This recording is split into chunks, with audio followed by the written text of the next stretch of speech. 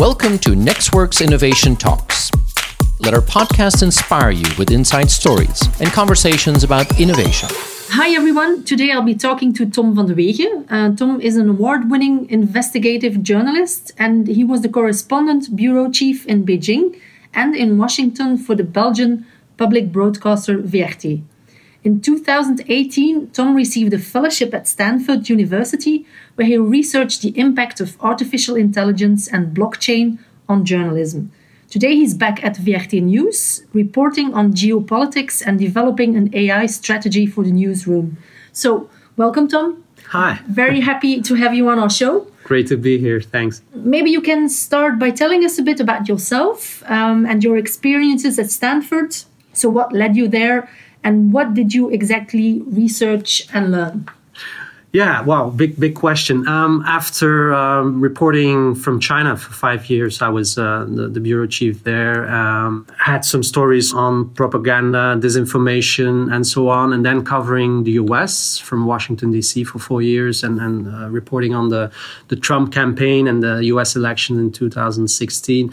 I was more and more concerned about disinformation, fake news, and specifically the deepfake phenomenon that arose, was around 2000, end of 2016, 17, that it really started. You could see some clips, the famous clip where Obama was faked by Jordan Peele. That in a way, this was for me like the beginning of this idea that we had to step up our efforts as journalists and as a newsroom to fight this deepfake phenomenon. And that's why I got the idea to write Stanford with this research proposal.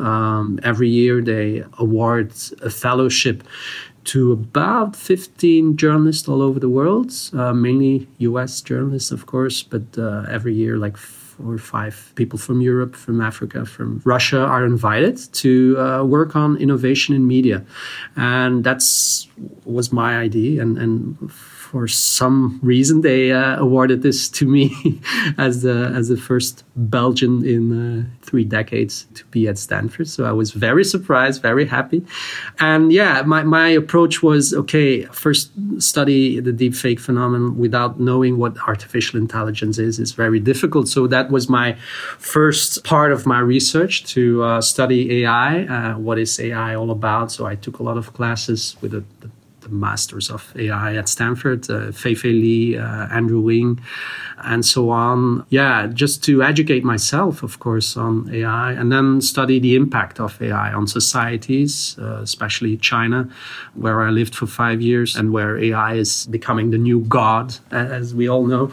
And yeah, when you speak about impact on society, you also speak about impact on journalism and on newsrooms. So that was my third part of the research. And after a couple of months, I could assemble a lot of people.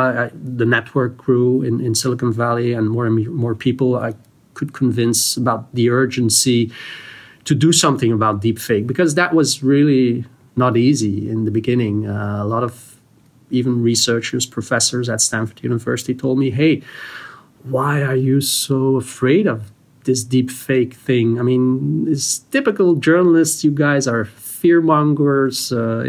There won't be a problem. We have Photoshop for decades now, maybe, and there's nothing wrong with that. So it was difficult. It's an uphill battle to convince people and to raise that awareness that deepfake could become a real issue. So after a couple of months, I could assemble this team, a deepfake research team. And yeah, we started to raise that awareness, try to build tools. That was a big part of our research.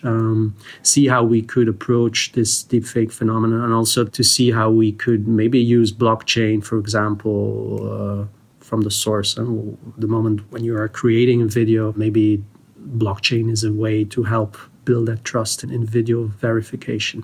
So that was, in a nutshell, what I've been doing. And yeah, I mean, it's still going on. I'm back now in Brussels at VRT, but the research is still going on. So that's we can discuss that later on. Yes. Yeah. You talked about the tools like blockchain for detecting deepfakes.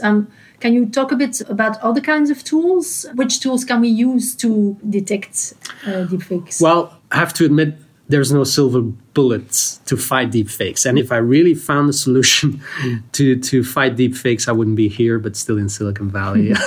Because there's a lot of money involved, of course, and a lot of investments going on for companies that are working on deepfakes. Of course, we have to see how deepfakes are being created, and that's where the generative adversarial networks come into play, the so-called GANs, where you have a generator of a deepfake video based on data of real clips, and then you have a discriminator that's constantly trying to see where the generator is making a mistake, and it's constantly improving the whole system. It's like a cat and mouse game where one part of a neural network is creating it and the other part is improving it, and so on and so on. So this was an approach that we used to detect it, and that's where Sherlock AI started. That was the name that some students gave to their tool.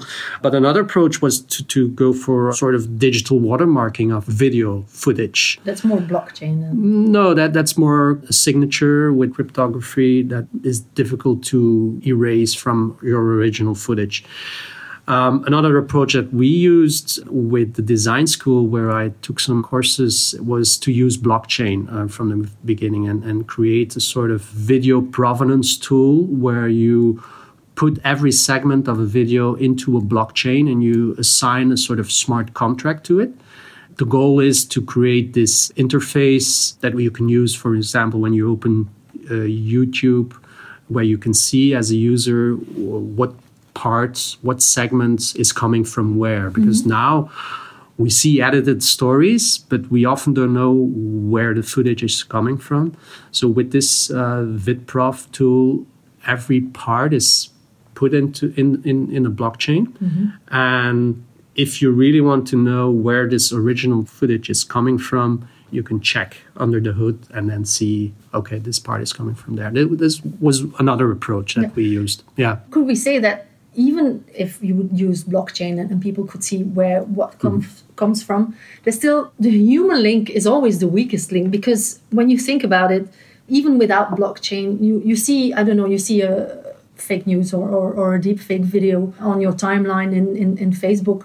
There's this confirmation bias. People see it and they think, of course, I knew it. And Facebook says it, so it must be true. Yeah. And then people don't try to fact check. People almost never fact check. And even with this blockchain, it's the same. They need to take the step to fact check. And that's really, and it's the humans that are the weak link in this. That's definitely the case, yeah. And you used the term confirmation bias, and that's the real problem of today. I mean, what we see on social platforms, on social media, and so on, it's just we often don't go deeper. We often just read the title and it's confirming what we already thought we were knowing. And yeah, that was one of the weakest things also in that VidProf tool that we developed. And it's still in a prototype phase, of course. But yeah, how do you implement and how do you convince people to use it also? That's it's a real issue, yeah. Do you think that, I don't know, one of the solutions could be that critical thinking or something like it should be taught in schools, or voila, that was the basic learning of this year also, that essentially it's not a technological problem, this whole deep fake thing and this fake news thing. It's a psychological problem. Of course, the more people think that they cannot trust what they see, the more people will not believe what they see, and so on. It's a vicious circle. So it's an enormous thing for us, for media, for journalists, to create this media literacy, and that's where we have to start. I think that's the biggest learning of last year, that more and more people should be aware of the problem, of course, but also that we cannot expect it to grow from itself. I mean, we really have to step up our efforts. You said something interesting. It's not a technological problem, but I did some research, of course, before our talk. And people tend to be incredibly biased about technology-induced problems. So we tend to think that these problems are completely new. But fake news is not new.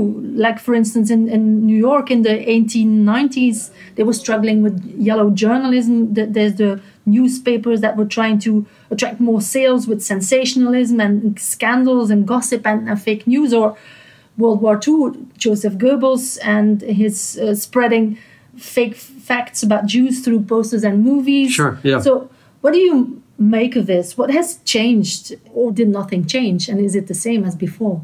Well, as you say, fake news has been around for a long time already. But yeah, the whole technological layer, that's the biggest difference, I think. And then the availability for a lot of people to use the techniques also. I mean, going back to the deepfake thing, deepfake has become readily available for everybody. Yeah? And you don't need to be a coding expert or a computer expert to work with it. I mean, think of the Chinese app Zhao that was released a couple of weeks ago and became the #1 app on the App Store in China.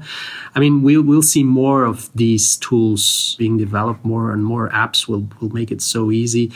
And everybody could become a victim. And that's the real problem, I think, that more and more people will have reasons to say, yeah, this is plausible deniability. I mean, that you can distrust everything with this technological layer. And that's something new, I think. A Dutch news anchor was victimized. Her head was put on the body of a porn actress just to discredit her, and the damage was done. And yeah, most of the victims today are not the real big politicians, but normal people like you and me. And the more it's being used in closed networks, that's a real problem, that it's being used in WhatsApp networks and so on, and especially in those societies where maybe that media literacy is not that well developed.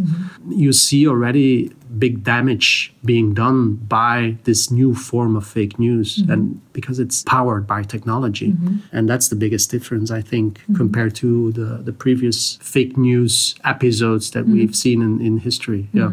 You said something about that people are starting to distrust everything. Now, we can readily say that in times of deepfakes and Cambridge Analytica and Facebook and catfishing, and that the truth and trusts have become really valuable scarcities. So which one do you think is more difficult to uphold? Is it the truth or is it trust? Because people tend to think they are the same, but they are not the same, because there's, for instance, we have the fact-based truth of global warming, which a lot of people choose not to trust. And then on the other hand, there's many people who really choose to trust fake news because of confirmation bias. Sure, yeah. So how can we make sure that people only trust the truth? It's very difficult to pronounce. Yeah, I think it's really difficult. I mean, there's not one truth anymore. And that's the whole thing. Everybody has its own truth. I think the biggest issue is trust. And that's where we as journalists come into play, of course. How do you make sure that trust is not breached? And what we see, that trust in journalism is going down, while we see here in Belgium that the trust in our public service media is still quite okay. So how do you restore the trust and how do you make sure that it's not being eroded further? That's the biggest thing, I think. It's a really difficult issue. And I think, algorithms can help us with that. But there's a lot of danger, of course, that algorithms can also breach that trust. So as journalists, as news organizations, we will have a bigger role in the future to verify algorithms, and we can use them for our reporting-ish goals, but also it could create a new form of journalism. We as journalists, we should become more like detectives, trying to check algorithms and see how they're performing, how they are also creating problems, bias problems, and so on. And in fact, in the US, you see already that some news organizations are developing these algorithmic accountability reporting newsrooms. And that's something that I hope we will see in Europe too. Can you explain a bit how this works, these type of algorithmic reporting newsrooms? Do they, I don't know, use big data for checking statistics or for doing research? Or how does it work? Well, algorithmic accountability reporting is, I think it's the new way to go for a lot of newsrooms, because the more our lives are being decided by algorithms, for example, when you take or you want to apply for a new loan for your house, or you want to get a new insurance, and more companies are using algorithms. But often we don't know what's behind it. I mean, on what decision is the algorithm based? I mean, that's something difficult to reproduce. So should we trust the algorithm without doubts, or should we have an organization or journalists who are trying to check if that algorithm is fair?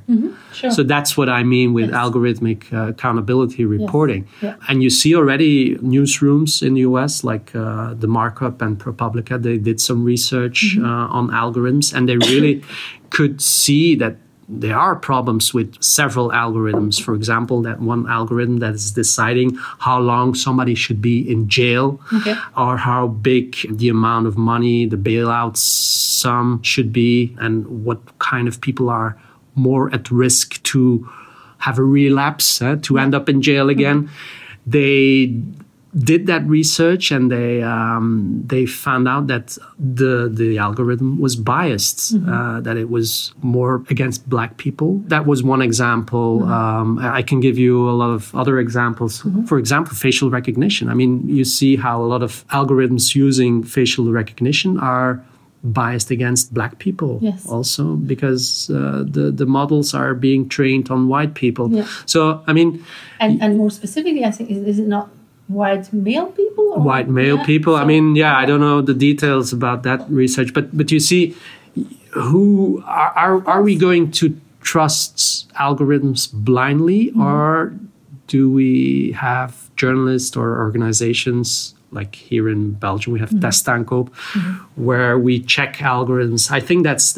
I mean, for companies, I think that's a way to go. I hope we can see this in Europe too. That we see algorithms being checked and so on. And also for us as newsrooms, that's one of the things that I'm working on at VRT, the public broadcaster here, that we use AI to help us in our reporting. Do you think that people should be educated more about algorithms which are not neutral? Because I think that a lot of people tend to think, algorithms, AI, it's math. So it's statistics, it's numbers. So it has to be neutral. But do you think that a lot of people realize that of course they are not neutral. They just reflect the people who are behind them. That's it. Yeah, the people who created the algorithms are often white, male, and so on. I mean, I have the feeling maybe here in Europe it's starting too, but in the US they're really starting to become very conscious about it. That, for example, at Stanford there was one journalist in my cohort as a fellow who tried to create a bias detection tool in AI. And that's, of course, very difficult to do. But we'll see how far she gets. But people should not trust the algorithms blindly, because there's always somebody behind it, a government that maybe ordered the algorithm. And when we say governments, we can talk about how China is using algorithms for algorithmic governance, of course. So the blind trust in algorithms should be vigilant. So maybe let's talk about another facet of trust. So when it comes to the use of consumer data, how can we make sure that it is not used to harm our trust? So you talked about the government, about China. That's a different example, of course. But do you think that government regulation works, or should trust be built inside the technology, like, for instance, with blockchain or something? How do you see this? That's a really interesting question. Really good question. Difficult question. Big question. Of course, ideally, trust should be built in the technology, but how hard is that? I mean, all the examples that we just been giving, you can see where it's flawed, and there will be more flaws in it. So government regulation, yes. I mean, in Europe, we try to set the example. And from my experience, what I heard in Silicon Valley, and they're really looking up to what Europe is doing. I mean, in a good sense, that they say, hey, maybe this is what we should do also, and that we should give people more rights on their data. But do you think that GDPR, for instance, that it worked? Because we still don't really know, right? I mean, people just don't care. They don't care. It's a formality, and it's a hassle. We just go agree, and nothing changed in a way. So it's Yeah. it's really hard. It's a really hard question. I mean, when we talk about AI, what's the basic ingredient for the AI? The new oil, it's data. And when we talk about oil, it's money. I mean, our data, our information is money, and we should be able to sell this data as a consumer, as a customer. And I think the reason why a lot of people click yes, they don't care. I mean, people don't think about it. But as soon as they realize, hey, this is my property and I maybe can earn some money with that and I can help companies becoming better and developing better algorithms, better AI, that will change. So the idea to make money with your data, with your personal data, I think that's a really good idea. Today it's the other way around. Yeah. Right? So today we pay with our data for free services. Yeah. What should happen maybe is that company will pay for our data with free services, which sounds the same, but it's very different. Yeah. I hear in the US a lot of voices saying like, hey, maybe that's the way. Also the way Apple, for example, is using data and privacy as a new product, actually. I think that's something that we will see more and more, that companies try to say, hey, we will pay for your data, we will protect your data, and in return, we give you better services. So we talked a lot about the dark side. So maybe let's twist it around a bit and go for a more positive view. Yeah. So most of us know about the harmful ways that deepfakes are used, like revenge porn or fake videos. Bullying 3.0. Yeah. Yes. Yeah. But they can be used for good too, right? These deepfakes, like, I don't know, in the entertainment industry for making cheaper series, in journalism, in education. So can you give some examples of good sides of Sure. Because that was something that I heard at Stanford too. The professors were saying, hey, this is something really great. I mean, we can do a lot with deepfakes. I consider deepfakes, the term deepfakes, when it's really harmful. So we should better use the term synthetic media. Okay. Because deepfake is too negative, actually. But think, for example, how we can revive certain people that played an enormous role. For example, there's one museum in Florida that recreated Dali, Salvatore Dali, and he's now alive again in the museum. You can call him, he shows up and he starts to tell you things. You can take a selfie with him even.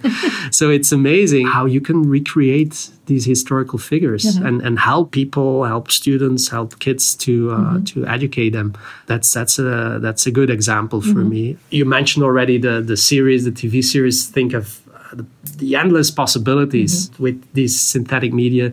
George Clooney, he's now only talking in English. And what about in a few years, he's just talking in Dutch. He's playing his role in Dutch and with his own voice. I mean, it's you can laugh with it, but it's in theory it's possible already today. Sure. You can recreate, clone his voice, let him talk in all these languages for Netflix. It's gold, right? Yeah, but maybe in journalism as well. Maybe you interview somebody and he's not very fluent or something, and then you can maybe change the way he says a sentence. Or now you, of course, obviously you can edit too now, but.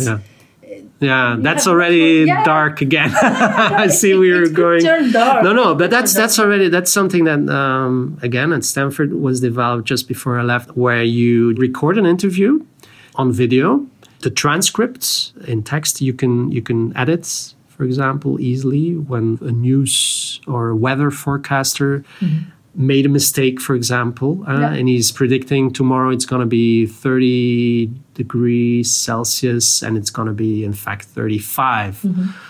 But there's no time left to shoot the story again. So you just edit the transcript. Instead of 30, you type in 35. And it's, in video, you will see his lip sync saying 35. That's amazing, this tool. This could really help us. But did you already use it or not? No. This is a prototype. I mean, it's a matter of time before it's being really developed.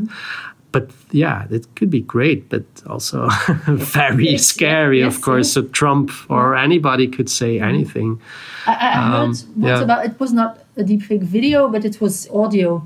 And I think they used the voice of the CEO of the company. Yeah. And then they had just UK. On the basis of one sentence that he said, I think they could recreate his voice. And he said, like, it's really urgent. He called somebody and said, 235,000 pounds. Yeah, that's cloning of voice, vishing, we call it. Mm-hmm. And in fact, you don't need a lot of source material anymore for recreating this voice. There's one Belgian guy working at DeepMind, the Alphabet company, and they're working on that. I mean, it's scary. Again, we're back in the dark, on the dark side. Always. But yeah, it's becoming easier and easier. But you used to need a lot of data to do that, and now it's like with same with the deep fake. You only need one picture. I mean, we can revive. We can revive the Mona Lisa with one picture. Samsung did this in Moscow in the research center there. Yeah, will governments be able to regulate this or not? And should they do it or not? Or is this freedom of speech? Is this satire? For us, as journalists, when you start to regulate deepfake, for example, in China, there's already a deepfake law. And it could be, of course, used against journalists, against human rights activists, against people who try to tell the truth. This could become a weapon against the truth again. I mean, it's what Trump is doing as well. Same. We shouldn't always focus on China, of course, and it's the same what's happening in the US. So, we should really be careful with regulation of deepfake. I think there's not a real solution. I think, I'm sure that this will be regarded as a controversial question, but how could companies use deepfakes for good? Well, again, big question, but when we look at what media companies are already doing, and again, we have to go to China because there's a lot of interesting applications of deepfake there. The Chinese official press agency, Xinhua, created this artificial news anchor. You have them already in 3 flavors and 3 colors and 3 genders and so on. You should really look it up online. I've seen it. It's impressive. It's impressive. I mean, of course, it's all about how China is considering journalists. I mean, a robot or an AI anchor can really help you tell the news without much emotion, without just like parroting what the agency wants to be parroted. I mean, it's recreating no real opinion. It's neutral. You get the information. You get the emotionless face telling you this news.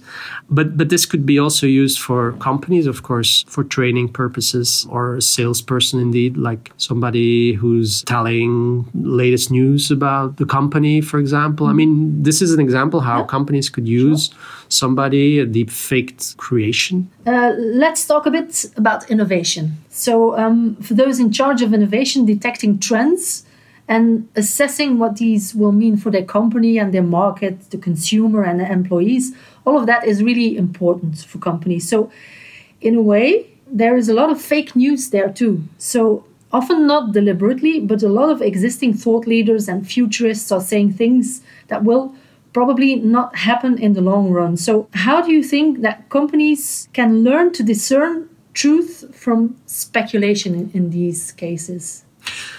That's very difficult, of course. I mean, there's always some truth in it, and whatever a futurist is saying, maybe not everything will happen. Nobody has a truth. Nobody can look into the future. I mean, there's no time traveler, as far as I know. Nobody saw the future.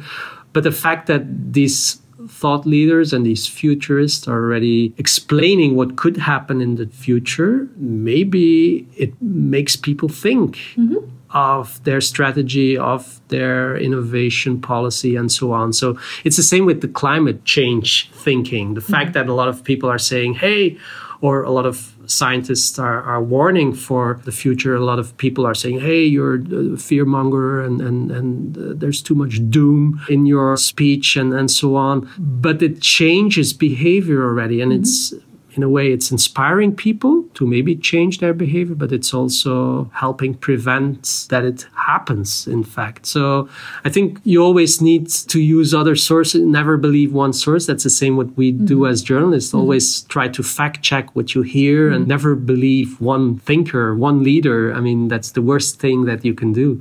Also have a different spectrum of opinions. And the more you do this, the more you probably make up your own mind. Okay. I'm going in a different direction. So I read a recent piece of yours about AI and robot journalists. So what struck me is that you were really optimistic, saying that AI will help journalists become better, have a more long-term outlook, and respond faster. And that human journalists, will always be an added value. Now, if the existing AI technology is mature, could journalists not become completely obsolete? So just let me paint a really bleak future here, but an AI could write a news text based on, for instance, data that came from street cams, and then a deepfake algorithm could create a video with an existing news anchor or even a fake human reading this text and then commenting on the street camera footage. Now, all of these technologies already exist today, but they are not yet mature, but one day they could be. So will there still be room for optimism then, do you think? I think it's dark. I'm sorry. Yeah, it's dark again. But basically, I mean, that's what we should believe what the future of AI is. I mean, if AI is not keeping the human in the loop, I mean, it's doomed AI. I mean, we always need to think of an AI where the human is centered. And that's the same for journalism too. We can be data-driven and data-informed, but to put a human touch on our stories, AI is not capable of doing that, not for the coming 30 years, probably 20, 30 years, if we have to believe scientists. So I think there will always be room for human journalists and using AI to cut costs in the newsroom, for example. I mean, that's not a good idea. That's what we see already with other news agencies in the US trying to do that. In fact, it's creating more jobs like automation editors, checking results and trying to assemble things. And that's the real problem of AI today, the whole artificial thing, that it's taking away jobs and that we will become obsolete. I think the secret is to keep it human-centered and make people clear that it will just augment and give us superpowers in a way, not only for journalists, but you can think for any job. There's, like you said, I think in the US they are already using AI to create texts about sports, for instance. Yeah. Commodity news, like we say. Yes. But are you not afraid that it could become better and then maybe write investigative journalism pieces? But if you read these articles, I mean, a lot of news agencies are already using these automated news, like Wall Street Journal is doing it, Washington Post, and so on. But it's dry. It's without emotion. It's without human touch. I mean, you can fill a whole newspaper with these kind of reports, but people won't read it. I mean, that's just like it's computer made. It's automated news. We need humans to make a nice and readable story. The thing is, of course, we did some research already, and you can see that an audience is putting more trust in an automated news article created by algorithms than something that was created by a human. That's a remarkable result. Yes. But it's unreadable almost. I mean, it's so... It's so artificial, the way the text has been written. And of course, this will improve. And that's something that we can be sure of. It will take decades. I'm safe still. Yeah. And I have to tell this to my colleagues because they know I'm working on this. And they often say like, hey, I feel a lot of colleagues, they don't want to learn more about it because they say, okay, this is too futuristic and it's too negative and maybe it will take away our jobs, but I don't want to think about it. And that's something that you probably hear in other industries too. So it will change the job. It will change the job. It will change the content of the job. And like 15% of our tasks today can be automated already. So why shouldn't we do the repetitive, the boring task, leave it to the machine? I mean, it gives us space. It gives us time to go deeper in a story. It gives us time to look for connections and so on. So I think it will create a much better journalism in the end. Are you saying that people in Belgium, in your industry in Belgium now, are not really open to this, or are afraid, even for the good part? I mean, like taking away the boring stuff. It's inherent to every person that everything with change, everything that has to do with change, people are a bit wary of that, and it's not different with journalists, of course, and with people in the newsroom. It can automate the boring tasks, yes, but will it take away more of my tasks? Like, for example, we're starting a project with the Belgian company RoboVision to use deep learning, for example, and to see how we can use it in our archive. We have a huge archive, the oldest archive here in Belgium, video and film. Today, we use humans to annotate and see what's in the archive. In certain areas in an organization, like a news organization, you will see that some jobs will be lost. But we can put these people maybe on other tasks. Yeah. And that's where lifelong learning comes in. And that's where, of course, lifelong, we have to reinvent ourselves the whole time and make ourselves relevant constantly. So that's what I've been doing, what you are doing. So everybody should be able to do this. And how is the VRT dealing with this lifelong learning and retraining of people, and or are they not dealing with this? Well, we have a pretty good training program, but it could be better. To be short, I think more people should be aware of what the future is bringing. I mean, what the options are. And when we talk about AI, we just developed an AI education box that we will distribute to schools. It's a really cool thing. It's now translated in English too, where we educate young people, high school people, but it can be useful for anybody, actually. The principles of AI, they can play. It's like an edu game where they play with deep neural networks, for example, facial recognition and so on. I would really recommend it. We can maybe put a link, a download link with this podcast. But I mean, that's one of the basic tasks of a public broadcaster like VRT, to educate not only our own people, but also the rest of the population. Yeah. Okay, so education, that's a really good place to end our conversation of today. So thank you so much for joining us on the Nextworks Innovation Talks. You're welcome. Today. Thanks. It was great. I really enjoyed our conversation, and thanks again. You're welcome. Bye-bye. See you next time. Bye. Bye. This was Nextworks Innovation Talks. Thank you so much for joining us, and follow us on nextworks.com if you're hungry for more innovation news and events.